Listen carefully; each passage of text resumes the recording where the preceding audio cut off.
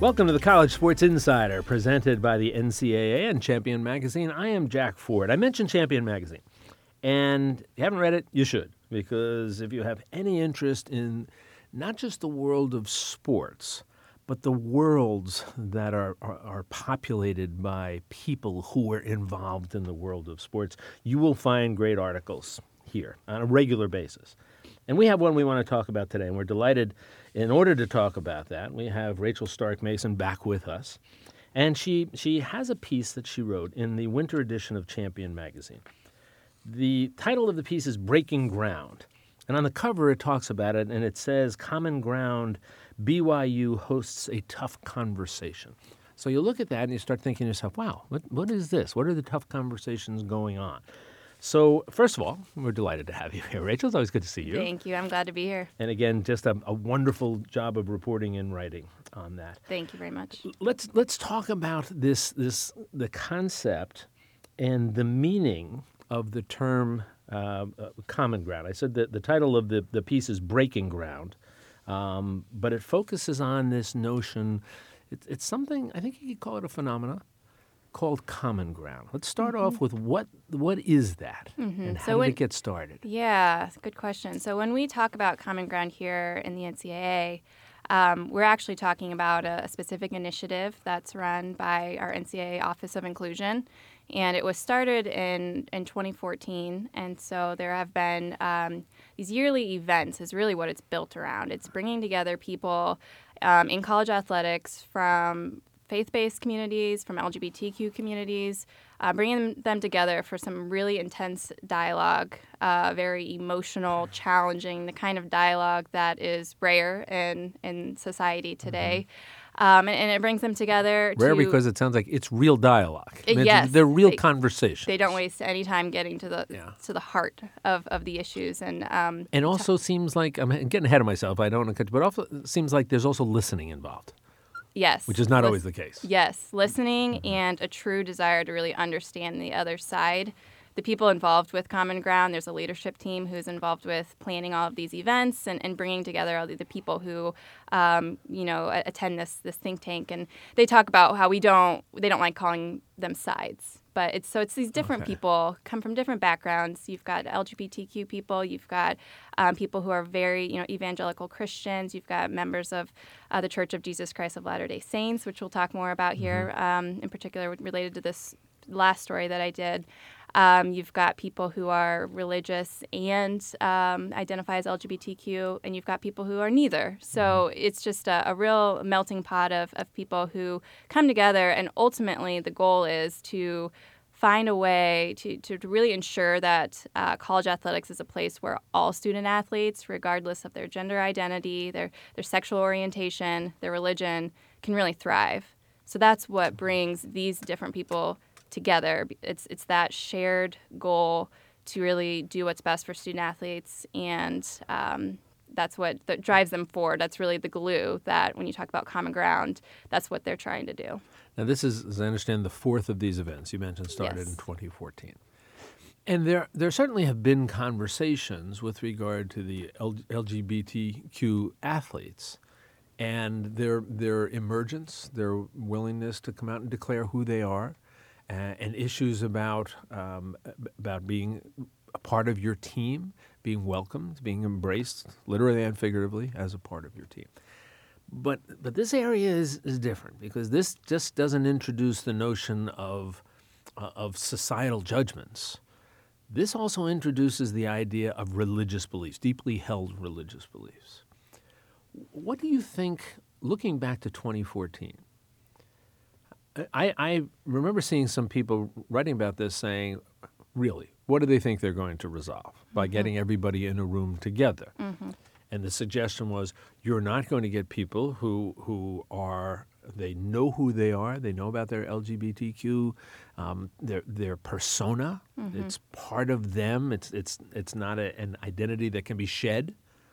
And the other side of the room, sides, as you mentioned, but the other area of the room, let's call it that, you have people who have deeply held religious beliefs. And with the church, as you mentioned, there is essentially, and correct me if I'm wrong, says that it's not a sin to have feelings for a same-sex person, but it is a sin if you act on it, right?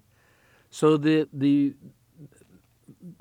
basically the skepticism in the beginning is this just for show? Is this just theater? Tell me how it's progressed. Yeah. Yeah, so what you just referred to is specific to the Church of Jesus Christ of Latter-day Saints. Do you want me to dive more into BYU specifically and how they got involved? I think that's a good example. Let's do that. I think because that gets us to the notion of, because this has taken place in a variety of locations with a variety of participants. Right. But what you write about is the most recent one, which is taking place at BYU. Yeah, so what was really compelling about this story, I had written about Common Ground 3, actually, in 2017. And that was held at another faith-based school. It was Houghton College, and that was the first time that Common Ground had been held at a faith-based school. Previously, the first two were here at the NCAA National Office in Indianapolis. So that was a big step. Then when we found out that Common Ground 4 was going to be held at BYU, a school where, it's the flagship university of the Church of Jesus Christ of Latter-day Saints. Right. 99% of their student population are members of the church. So that was, that was a surprise to people that, Did they ask on the for surface, you wouldn't expect that this school would want to hold this. Did they say, we would like to do this here? Yes. At our campus? Yeah. So Liz Darger is the Senior Associate Athletics Director at BYU, and she has become more involved with Common Ground over the years. It started a few years ago that she kind of stepped foot into Common Ground with a lot of trepidation, but really built some relationships there and is now a member of the leadership team. So she works closely with several leaders who plan these events, and she talked with her university president, Kevin Worthen, her athletics director, and they just have learned more about this conversation that's going on and have this desire to really better understand these issues, know that there's more work to be done on their campus. And so they really bought into this initiative, and that's what led them to say, yes, we'll host this here at BYU. This is going to surprise some people. There may be some conflict. It may invite some criticism on both sides. But they felt like it was something that was really something they should do. Talk about the gathering itself. How many people involved? Where did they do it? What was the process? Yeah, so this past fall, about 60 people gathered in Provo, Utah for the 2-day Common Ground event. And as I mentioned, it's a very diverse group. There's a facilitator who is highly trained and is just excellent in navigating this really complex conversation. And they go through a series of activities, I guess you could say. Things like they start off with, this is probably the first activity I think that they do. And again, they waste no time really getting deep, which I always am so fascinated by, just being an observer to this conversation. But it's not a casual cocktail party. No. And by the end, there are usually tears by almost everyone involved. It's emotional. But yeah, this first activity that they really start off with to break the ice, they form a circle, and then they talk about, join me on Common Ground if you are, first in your family to go to college, for instance, or join me on Common Ground if you have siblings or if you're an only child. So just really simple things they start off with. People step into the circle, step back out, and it's just an opportunity to see, oh, I have this in common with other people. Mm-hmm. Gradually, it gets a lot more deeper, and they start talking about things like sexual identity and religion and just their core identities. So that's really what they start off with, and then that's just one example of an activity that they do that really opens a lot of people's eyes very quickly. And then they dive deep and start talking about, what ultimately, again, keeping the student athletes really at the heart of the conversation, like what issues are they facing on campus? How can they bring this dialogue back to campus and try to improve the situations there? Because, again, you can only accomplish so much in 2 days. You mentioned some particular individuals. The article is great storytelling, and as you know, as a writer, great storytelling is based oftentimes on the people who are at the heart of that story. Mm-hmm. And you write about a couple of them. I'm going to just ask you to touch base on some of them. One is a person who was there who was a swimmer at Harvard and has an interesting background. Mm-hmm. Tell me a little bit about that and that person's involvement with the program and with BYU's swim team. Yeah, so the swimmer is Skylar Baylor, and he just actually graduated, or is about to graduate. Just finished up his final senior swim season, and he has been involved with Common Ground for the last few years. His story is very powerful. He joined the Harvard women's swim team. He was recruited to join the women's swim team, and then transitioned. So he's a transgender student athlete, and is among the first to. And story has gotten significant coverage. Correct. Yeah, he's been on Ellen DeGeneres. He's been on the Today Show.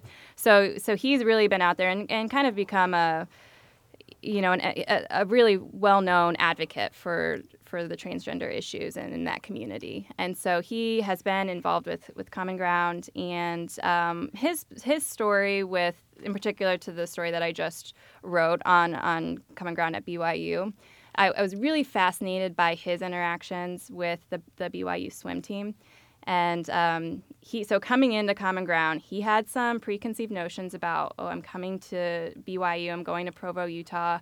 He's aware of BYU's honor code, which, has gotten some negative publicity. I mean, it's gotten drawn a little bit of criticism here and there because of, it says things like, students should, avoid alcohol, avoid coffee, follow a certain dress code. But then it also has a section on homosexual behavior. Mm-hmm.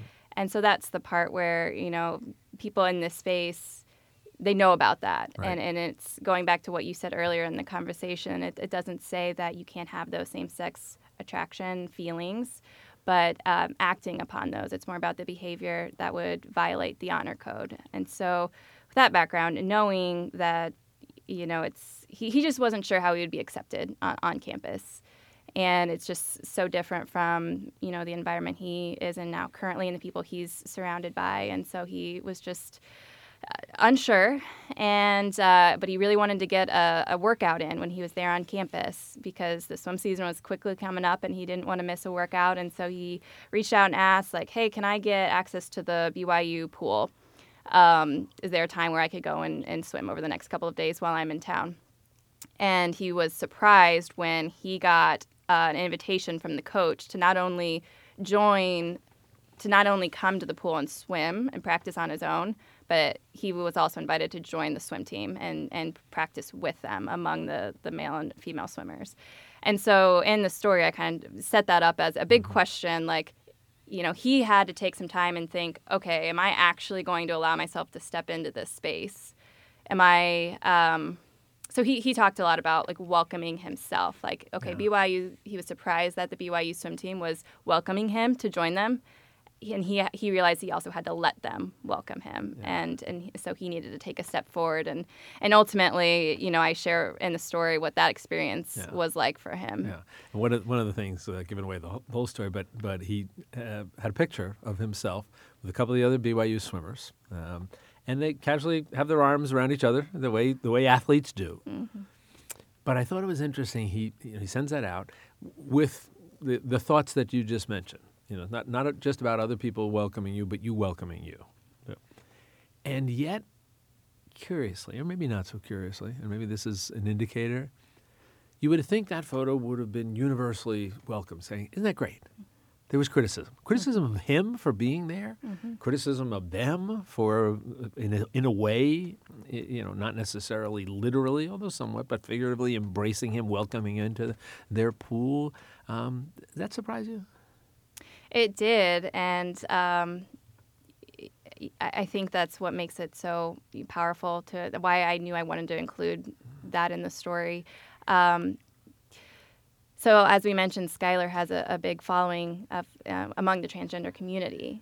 Has really spoken out and done a lot around the inclusion space. And so I think some of his followers, they were the ones who came back and said, wait, like this group of people, they have done harm to us. They are not on our side. Why are you interacting with them? And so I think it just shows that the fear comes from both sides. and the need for understanding comes from both sides. And I was really, really impressed with how Skylar handled that. He ended up doing a follow-up post on Instagram and just really encouraged his followers, saying, I hear you. I know that there's a lot of hurt here and what you have experienced, maybe from other faith-based communities or people within that community. But I really, he was just really trying to get people to understand. And he's coming from this, again, intense dialogue where it's all about trying to listen and to understand and to put down your preconceived notions and the stereotypes that you hold and come to a middle ground. And so it just shows like this is really tough work, but it's something that's important for everybody. You certainly get the sense, reading the story, about the levels of emotion sort of infused into these couple of days of meetings. And again, you illustrating it with a number of people, but one that you used, that you talked about, I thought was especially powerful. Young woman who's a runner at BYU and who has come out. And I think one of the few, if not the only, BYU athlete who has come out as bisexual, I believe. Right. Tell me a little bit about her participation here and why it was so powerful for her. Yeah, she is another impressive student athlete. I was just blown away by her, first of all, courage. And then just, I feel, as a writer, I just have to say I am so grateful for everybody who opens up to me and shares those really sensitive stories with me. So I definitely felt that with her, especially since this was so fresh. You know, she came out to her cross country team that fall, and it was. By the way, it was a great story how she came out to them. Yeah, so she was on a long run. Yeah. It was during fall camp, and she was on a long run. She didn't have this planned, but it was, 3 miles in, and she just felt like, okay, I'm at home with my teammates. I just want them to know about this piece of me. And so she just kind of blurted it out. I want you to know that I'm bisexual. And they said, we love you. And they ran on. And they kept running. And it was just no one blinked an eye. And she said it was just perfect. Yeah. It was, complete acceptance. And of course, there were questions afterwards. But she, just felt completely loved and safe in that space. Since then, she has, it's not been, she has to still navigate these really tricky questions that are inherent in her faith and her sexual orientation now, because she is a member of the Church of Jesus Christ of Latter-day Saints. She does have to abide by the honor code, being a student at BYU. And yet, here, this is another core piece. She is, she does identify as bisexual. And so that challenge is something that's going to take her some time to work through. And she went to Common Ground just a few months after that. And so it was still all fresh in her head. She had a lot of questions, but I think it was important for her. And I think the leaders around her that she's really turned to, like Liz Darker, is somebody who she's, has a lot of trust in and formed a great relationship with. They encouraged her to come to Common Ground and to really learn more about the situations. And I think it was ultimately a very positive experience for her. Having been there and watched this dynamic, this extraordinary dynamic, at the end, your sense as an observer, as a chronicler of this, where were they? Where had they gotten as a consequence of these couple of days of these, as you said, very deep and oftentimes very emotional conversations? Yeah. So it always kind of feels like at the end of these Common Ground events, you want a happy ending. You want the loose ends tied up and everybody to say, okay, I'm leaving with all of these answers to these really tough questions that we came in here with.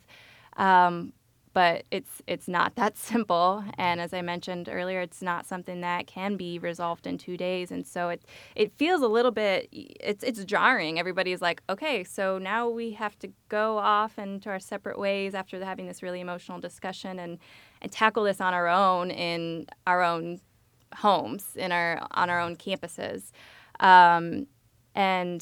but they're equipped with this knowledge and this this new understanding of maybe the other side.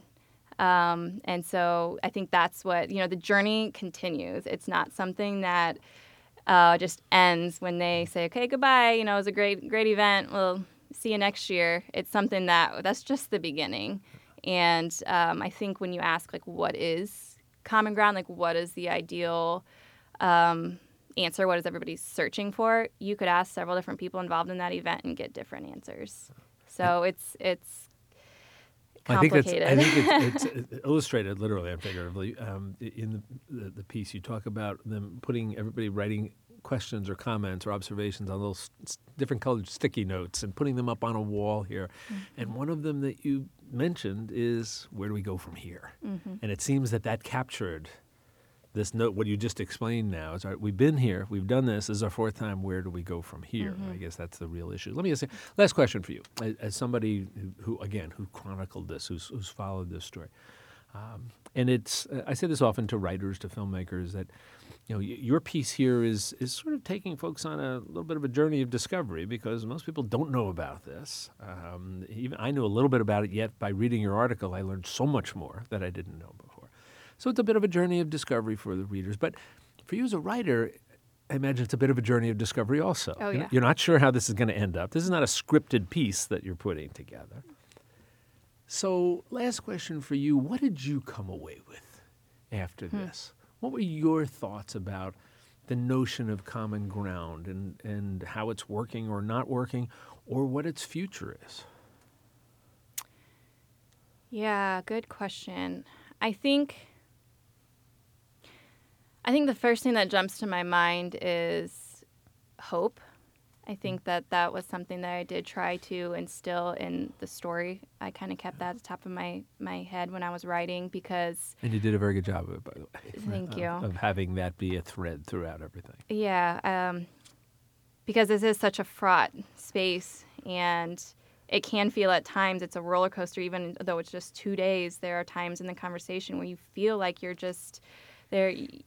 How do you come to any sort of consensus here? How do you overcome these really intense obstacles, these core identities that just sometimes don't seem to jive? And so, but being there, I was just struck by the optimism that I felt, and I just saw little glimpses of, like Skylar. That was an example of something that was hopeful, that he was, it was just one swim practice, but, he really learned, he was surprised by how he was welcomed into that space. And then he was able to share that more broadly with others who weren't there to experience it.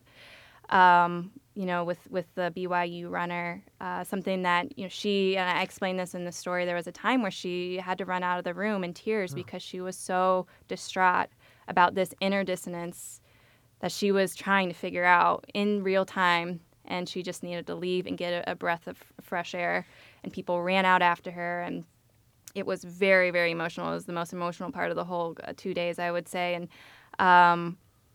but a couple hours later, I spoke with her just one-on-one, and she said, I feel so supported. So I feel like, this is like breaking open. It was so raw. It's, it's so emotional, but at the same time, you kind of have to get to that level in order to get beyond it and to have any progress.